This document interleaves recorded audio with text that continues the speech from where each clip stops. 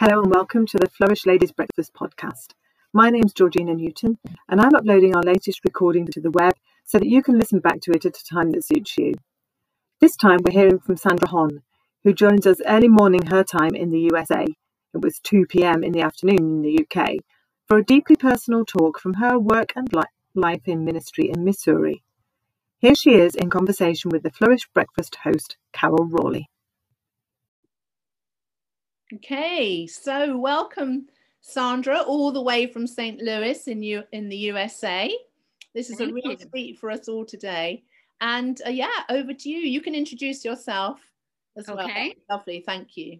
Thanks, Carol. I'm Sandra, like Carol said, and I'm from St. Louis, Missouri. And my husband, Doug, and I have been married for 36 years.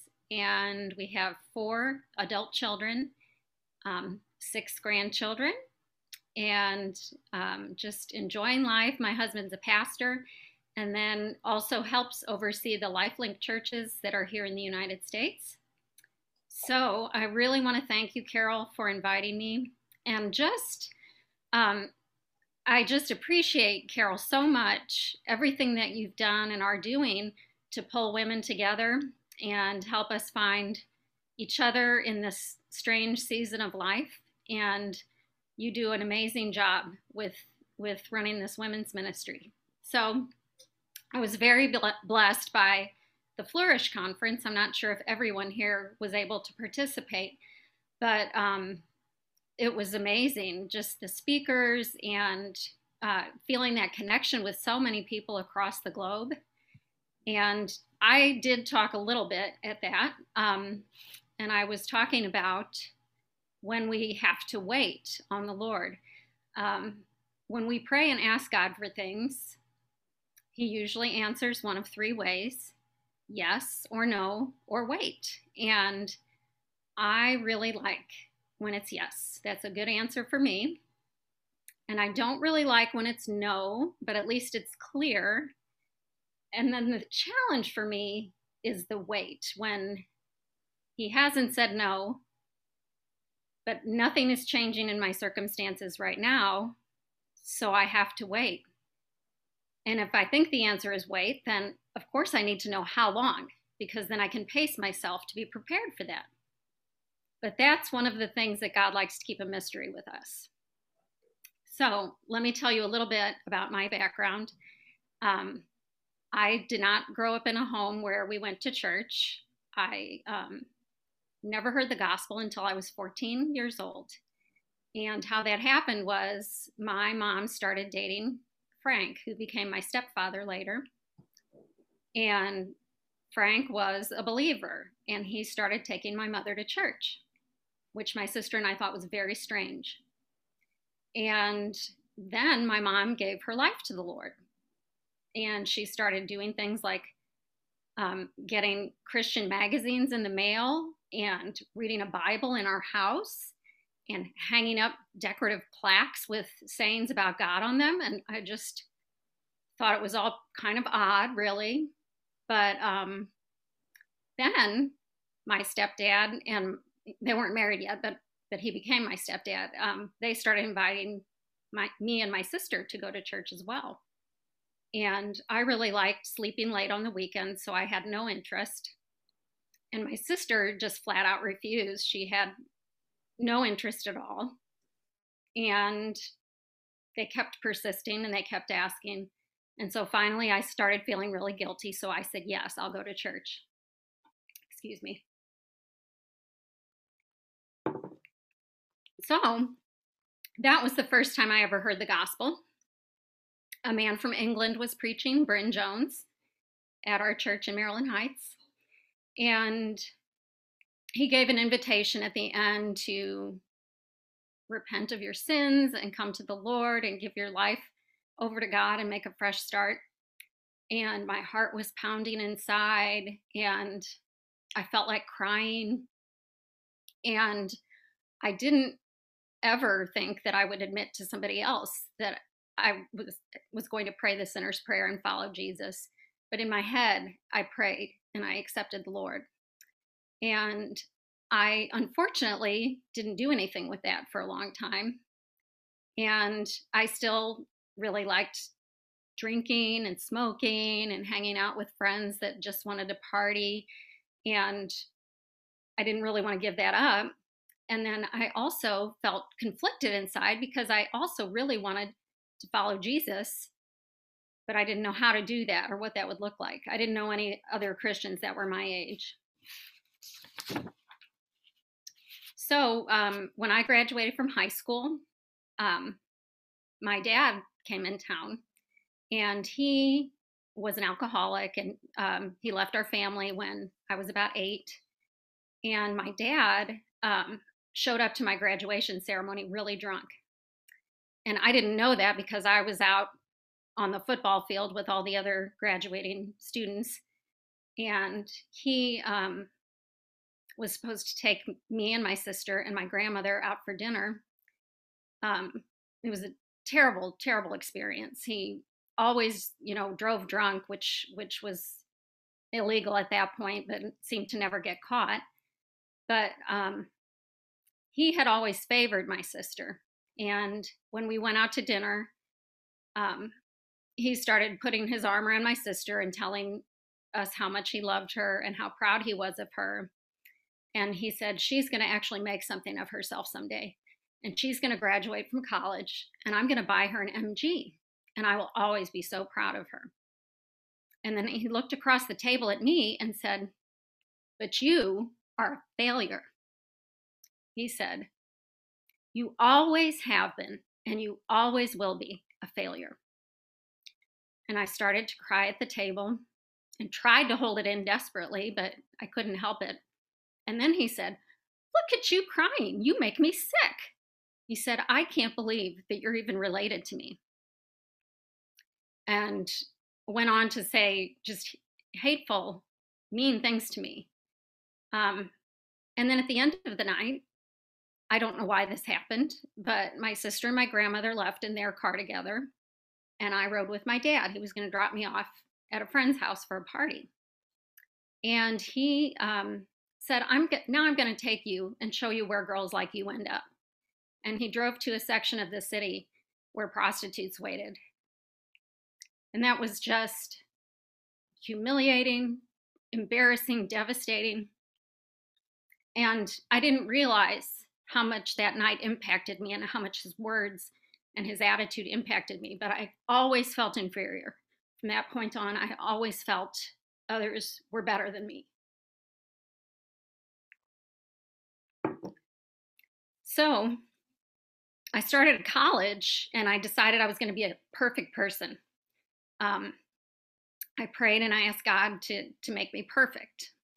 And I got all new clothes. I would get up very early to do my hair and my makeup, and then I would exercise all the time. I got straight A's. I worked really hard in all of my classes, and it was wearing me out. It was very tiring. It was very exhausting.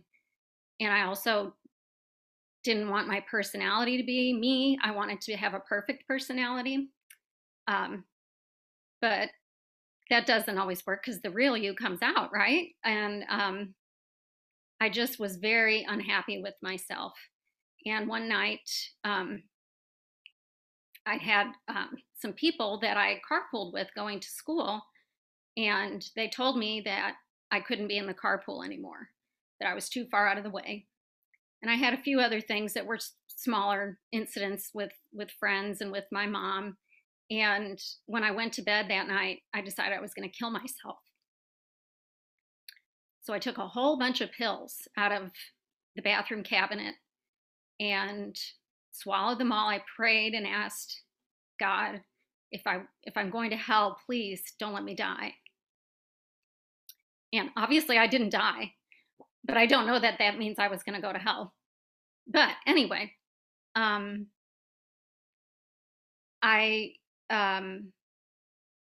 never really got any help after that happened. I did wake up my mom and my stepdad, who were married at that time. I woke up in the middle of the night and my head just was pounding, just feeling like hammers were hitting my head. And so they decided to take me to the emergency room, and they gave me medicine to make me vomit and to absorb some of what I took. The doctors asked me what I had taken, and when I said that some of the stuff was diet pills, the doctor took the gown that was over me and flipped it up and looked at my body, and he said, "Why are you taking diet pills?"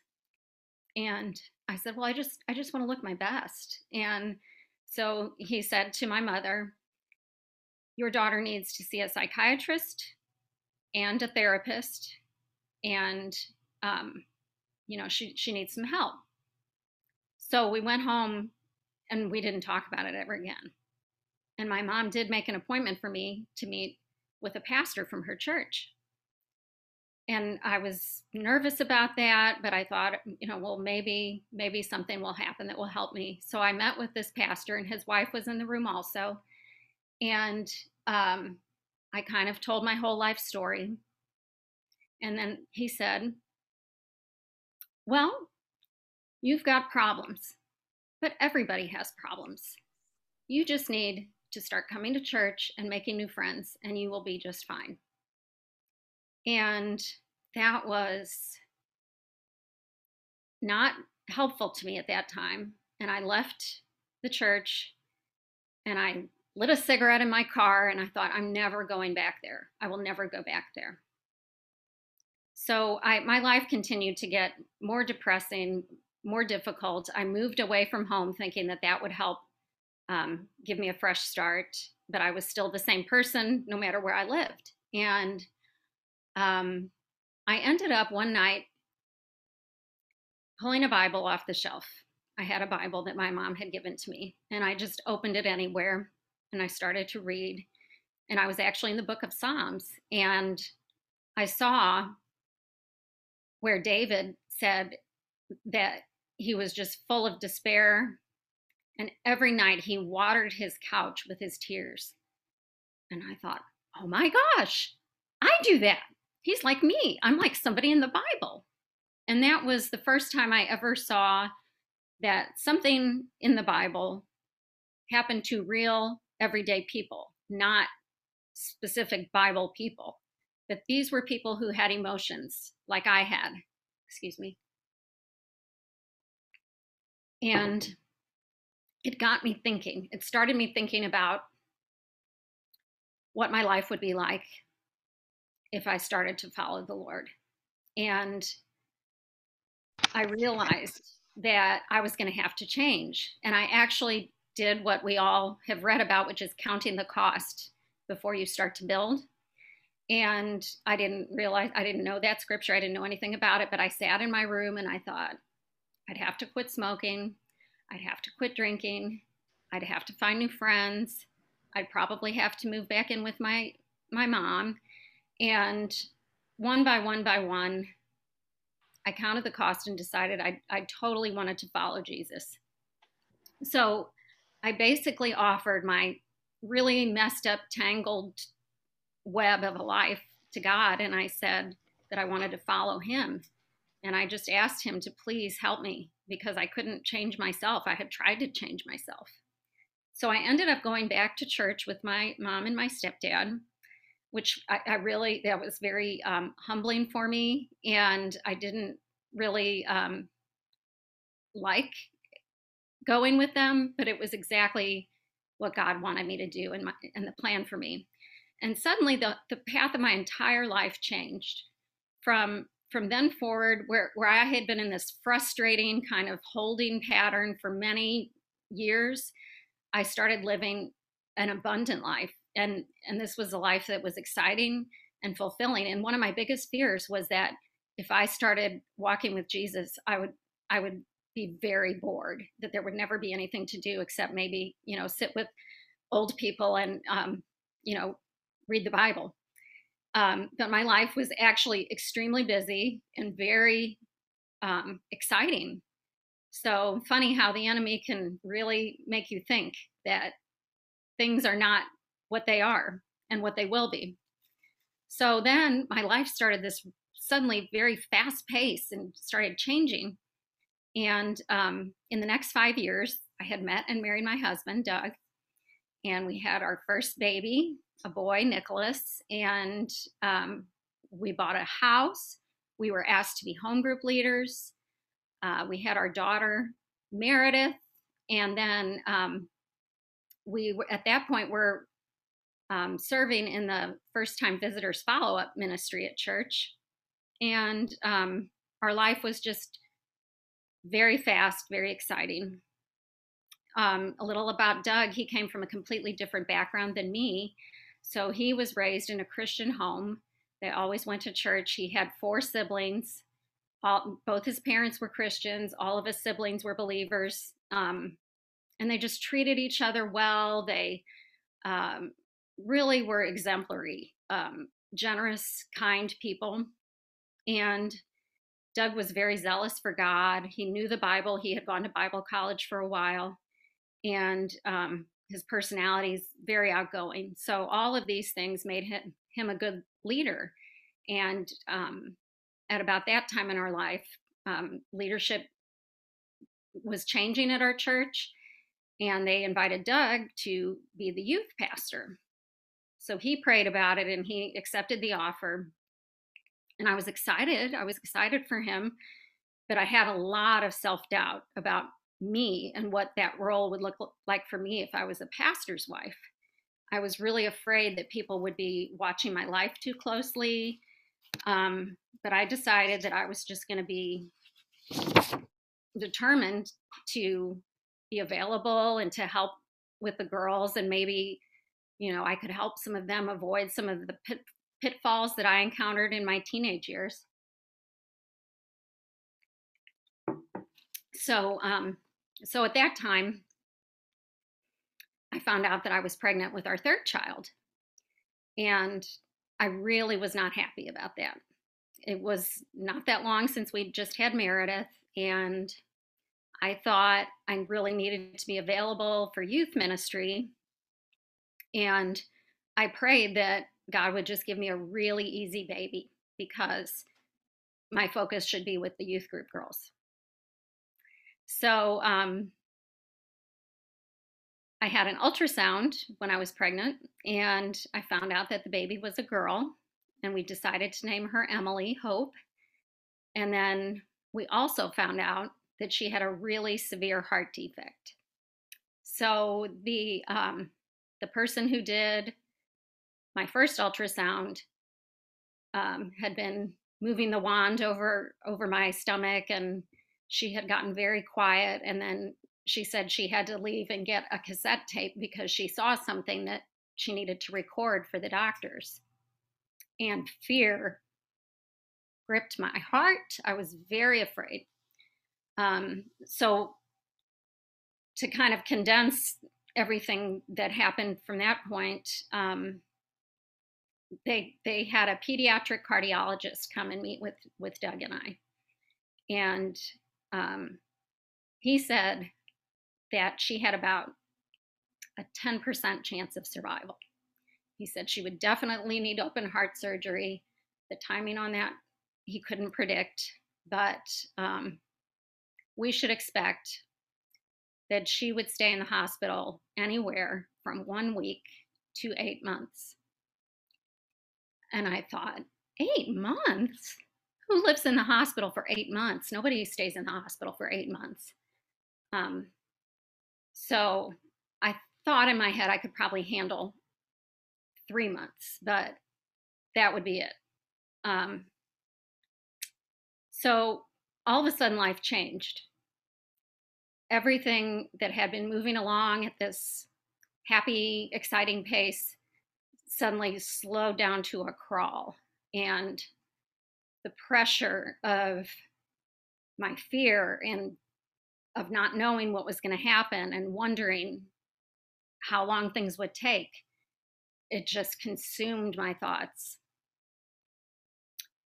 I believed it was up to me and my own faith to get God to miraculously heal Emily. We had the elders of the church anoint me with oil, and they laid hands on me and prayed that she would be miraculously healed. And I went back for another ultrasound after that, and I was really just praying that they would say, "Oh my gosh, we must have made a mistake. There's nothing wrong."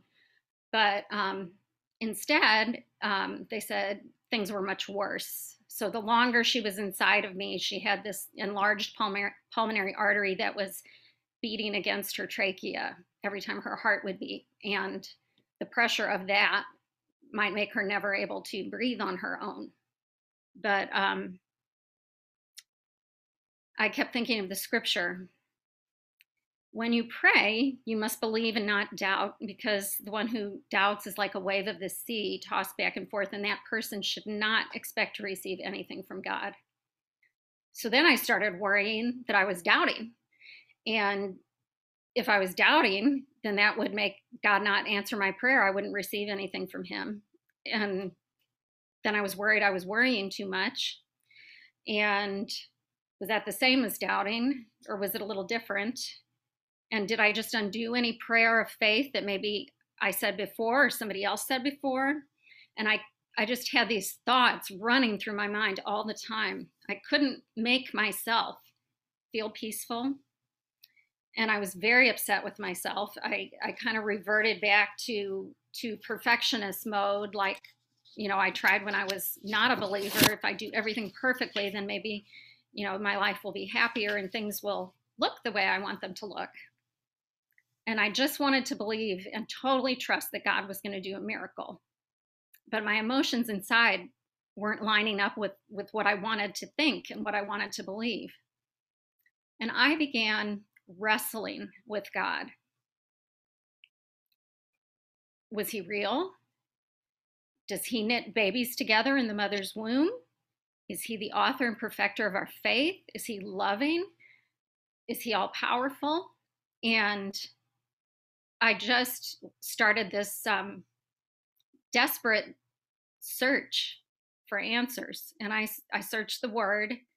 And what stood out to me as I was praying for God to let me know what he thought, what he wanted, what he planned, I noticed that the trials and the suffering were as frequent in the Bible as all the miracles were. And in fact, the trials were part of the soil that miracles would take root and grow in, and from there spring up. But I had to shift my thinking, and I began a slow process of accepting that my plans for my life were not necessarily God's plans for my life. I couldn't just invite him along to what I was planning to do. I'll be over here doing youth ministry. You can come if you want. No, he is sovereign. He is the potter, and I am the clay, not the other way around. So we stayed in an attitude of praying and then just waiting. We had to wait all the time. Wait in the waiting rooms at the hospital. Wait for test results. Wait for the doctor to come in. Wait for an answer. And I just felt like I was stuck, like we just were stuck in this moment. So I had been praying and asking for God to speak something to me, to show me something. Because even if it was that she was going to die, I really wanted to know that, so I could be prepared for that. How? I don't know. You just are desperate for control, I think, when things are so uncertain. So I went to the Christian bookstore, and they had a display rack that had wooden plaques with names on them. And then they had the definition of the name, what the name meant, and then a Bible verse to go along with that. So I looked for the Emily plaque, and it said, Emily, diligent one. Sorry. And the scripture was Ezekiel 36:26. And that says, a new heart will I also give you, and a new spirit will I put within you. I will remove from you this heart of stone and give you a heart of flesh. Well, I think God just spoke to me. I think that was the message he wanted me to see and hear. So, of course, I never doubted again after that. I was perfectly at peace. No, not really, not at all. I knew the Lord was up to something. I knew that she was going to live. I knew he was speaking to me, but I was so afraid of the whole process that we would have to endure and what she would have to go through. So, pardon me, about a month after the first ultrasound, Emily was born, and we had to schedule for me to be induced because of the timing of it. So they had an 8-person transport team in the room, and they were from Children's Hospital. So they delivered her, and immediately they could see that she was turning blue. So they put her on a ventilator and got her stabilized. And then they let us put our hands through this portal in the little incubator and lay hands on her and pray. And they took her to the NICU at Children's Hospital. And when she was 2 weeks old, she had her first open heart surgery. And then she was moved to the pediatric ICU. And at that point, they just kept saying that it could take months for her to be able to get off the ventilator, if she could ever come off it at all. So she ended up getting a tracheotomy and a feeding tube. She had a lot of other issues that kept cropping up. And then they found that she had a little known genetic syndrome. She's missing part of her 22nd chromosome. And with that diagnosis, there can be over 180 associated medical problems and behavioral problems that go along with it. So we just kept praying. We just kept praying that she would be healed. And waiting, of course. She would have good days and bad days. She would improve for a little while and then really, really not do well. We almost lost her a couple of times when she had a plug of mucus that was in her tracheotomy tube. And she had to have another open heart surgery at 6 months old. And she was finally stable enough after that we could take her home from the hospital. But we had to have round-the-clock nursing care because of all her equipment and medical needs. We had to have nurses come into our home to help take care of her, and we were trained also in everything to take care of her. And the day she was discharged from the hospital, she was exactly 8 months old. So she was born January 31st, and she was discharged on October 1st. So God had told me how long I would have to wait. I just didn't believe it. I just didn't believe it. I'm so sorry. I don't have a tissue. Yes, I do. Excuse me.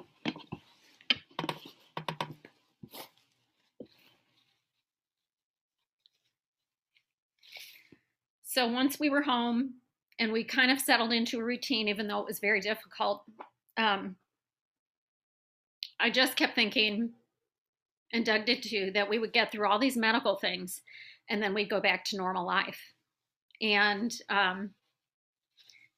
as Emily grew, she started having a pretty significant immune system deficiency, and she had a lot of behavioral issues. And it was hard for me to even go to church, to go to family gatherings, to just go to the grocery store, things like that. I just couldn't come and go as I pleased at all.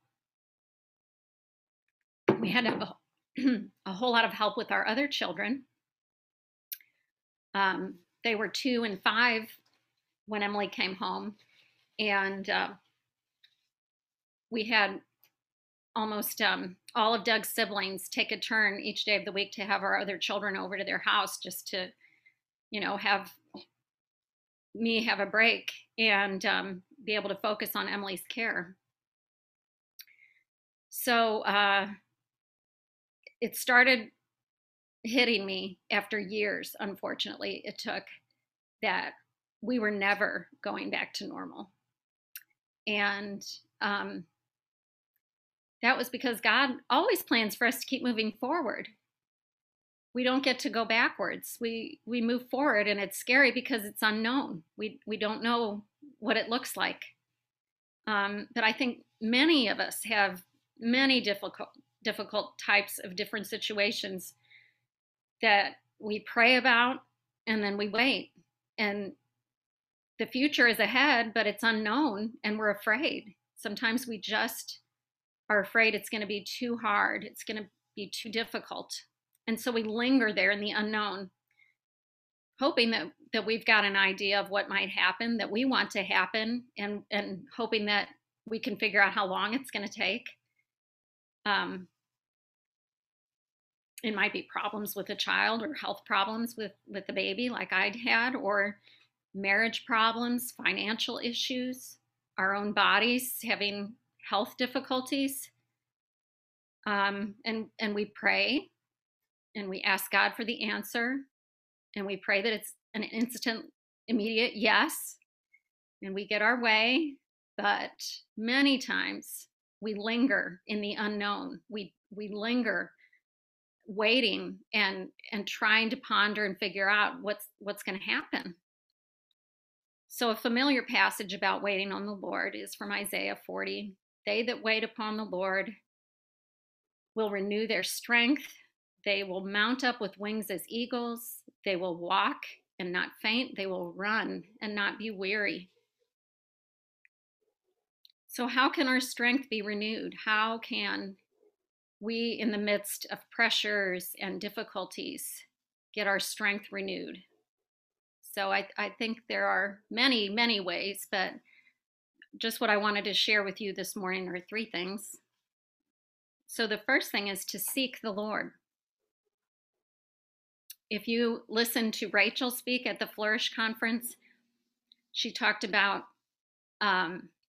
if we go through a season where we don't see any fruit in our lives, we don't see any leaves, we don't see any signs of life, that is actually the time when our roots are growing.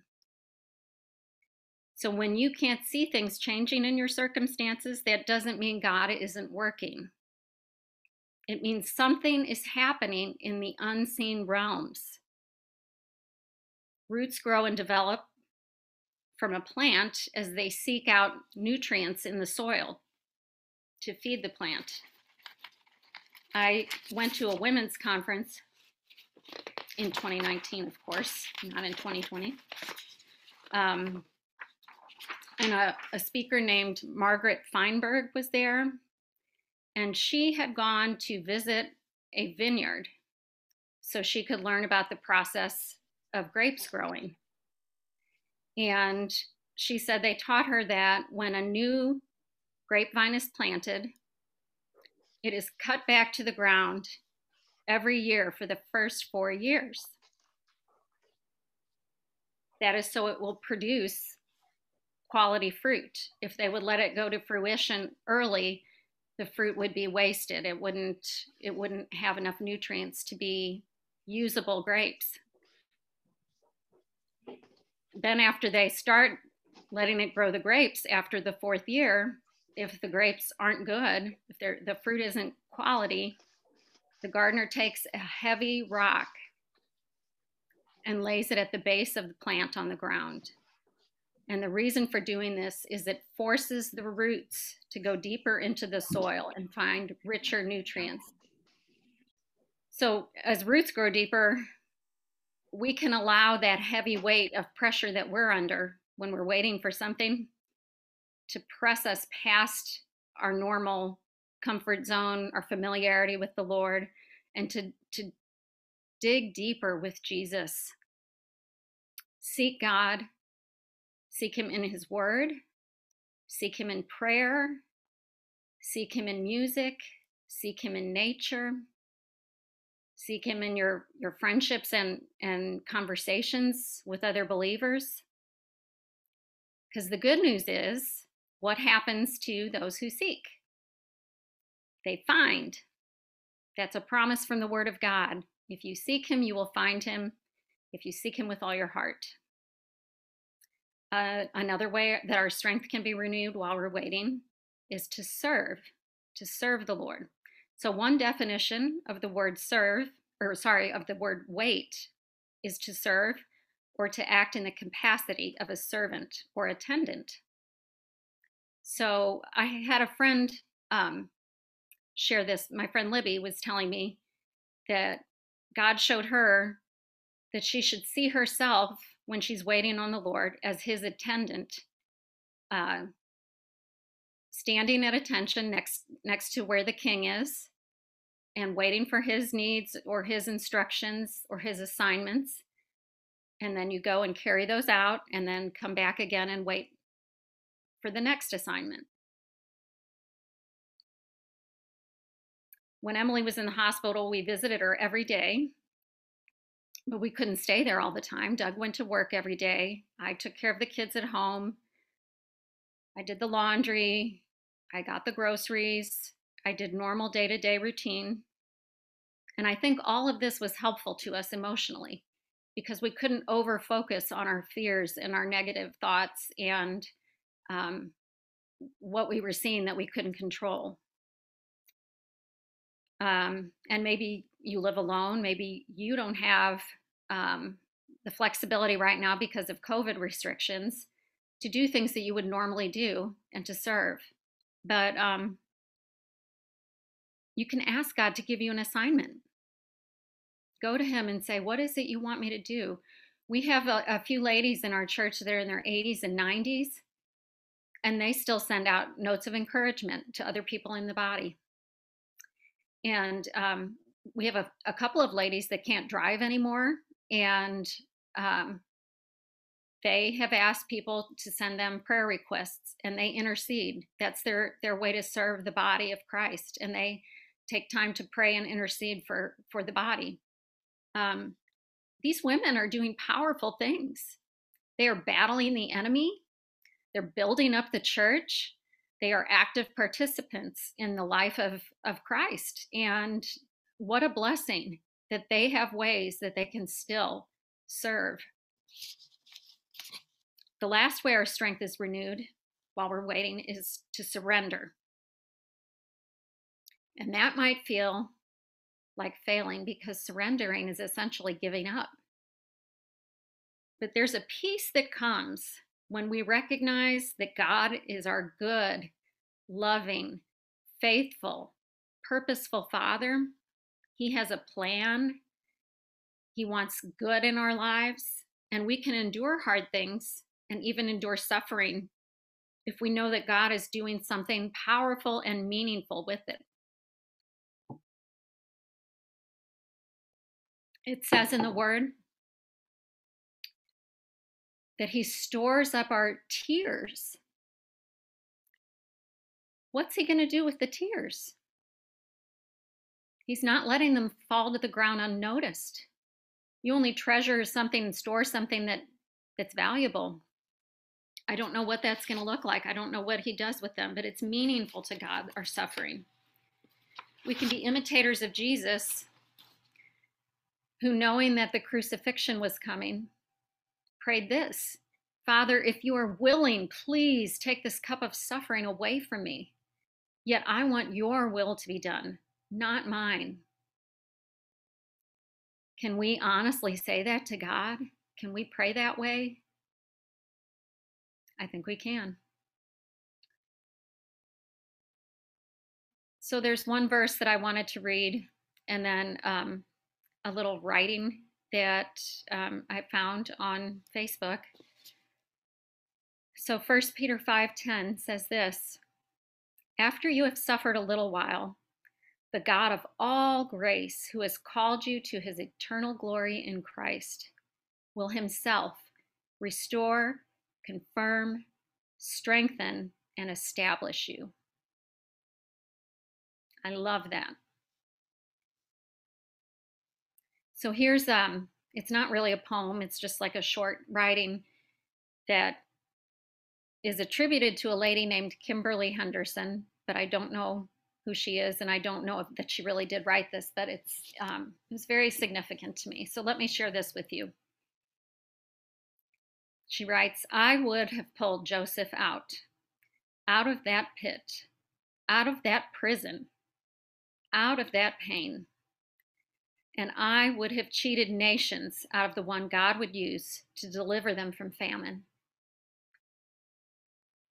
I would have pulled David out of Saul's spear-throwing presence, out of the caves he hid away in, out of pain and rejection. And I would have cheated Israel out of a God-hearted king. I would have pulled Esther out of being snatched away from her family, out of being placed in a position she never asked for, out of the path of a vicious, power-hungry foe. And I would have cheated a people out of the woman God would use to save their very lives. And I would have pulled Jesus off of the cross, off of the road that led to suffering and pain, off of the path that would mean nakedness, beatings, nails, and thorns. And I would have cheated the entire world out of a Savior, out of salvation, out of an eternity filled with no more suffering and no more pain. And friend, I want to pull you out. I want to change your path. I want to stop your pain. But right now, I know I would be wrong. I would be out of line. I would be cheating you and cheating the world out of so much good. Because God knows. God knows this pain. He knows what it will produce. He knows the beauty this hard will grow. He's watching over you and keeping you, even in the midst of this. And he's promising you that you can trust him, even when it all feels like more than you can bear. So instead of trying to pull you out, I'm lifting you up. I'm kneeling before the Father, and I'm asking him to give you strength, to give you hope. I'm asking him to protect you and to move you when the time is right. I'm asking him to help you stay prayerful and discerning. And I'm believing he's going to use your life in powerful and beautiful ways. Ways that will leave your heart grateful and humbly thankful for this hard road you've been given. Amen. Amen. Amen. Sandra, thank you so much. Oh, that was powerful, that poem. Isn't it amazing? Really powerful. Thank you, Carol and Sandra. That was amazing. While you're here, why not subscribe to the podcast? And if you haven't already, join the Flourish Ladies Facebook group. And we'll see you next time at our Saturday morning breakfast. Bye for now.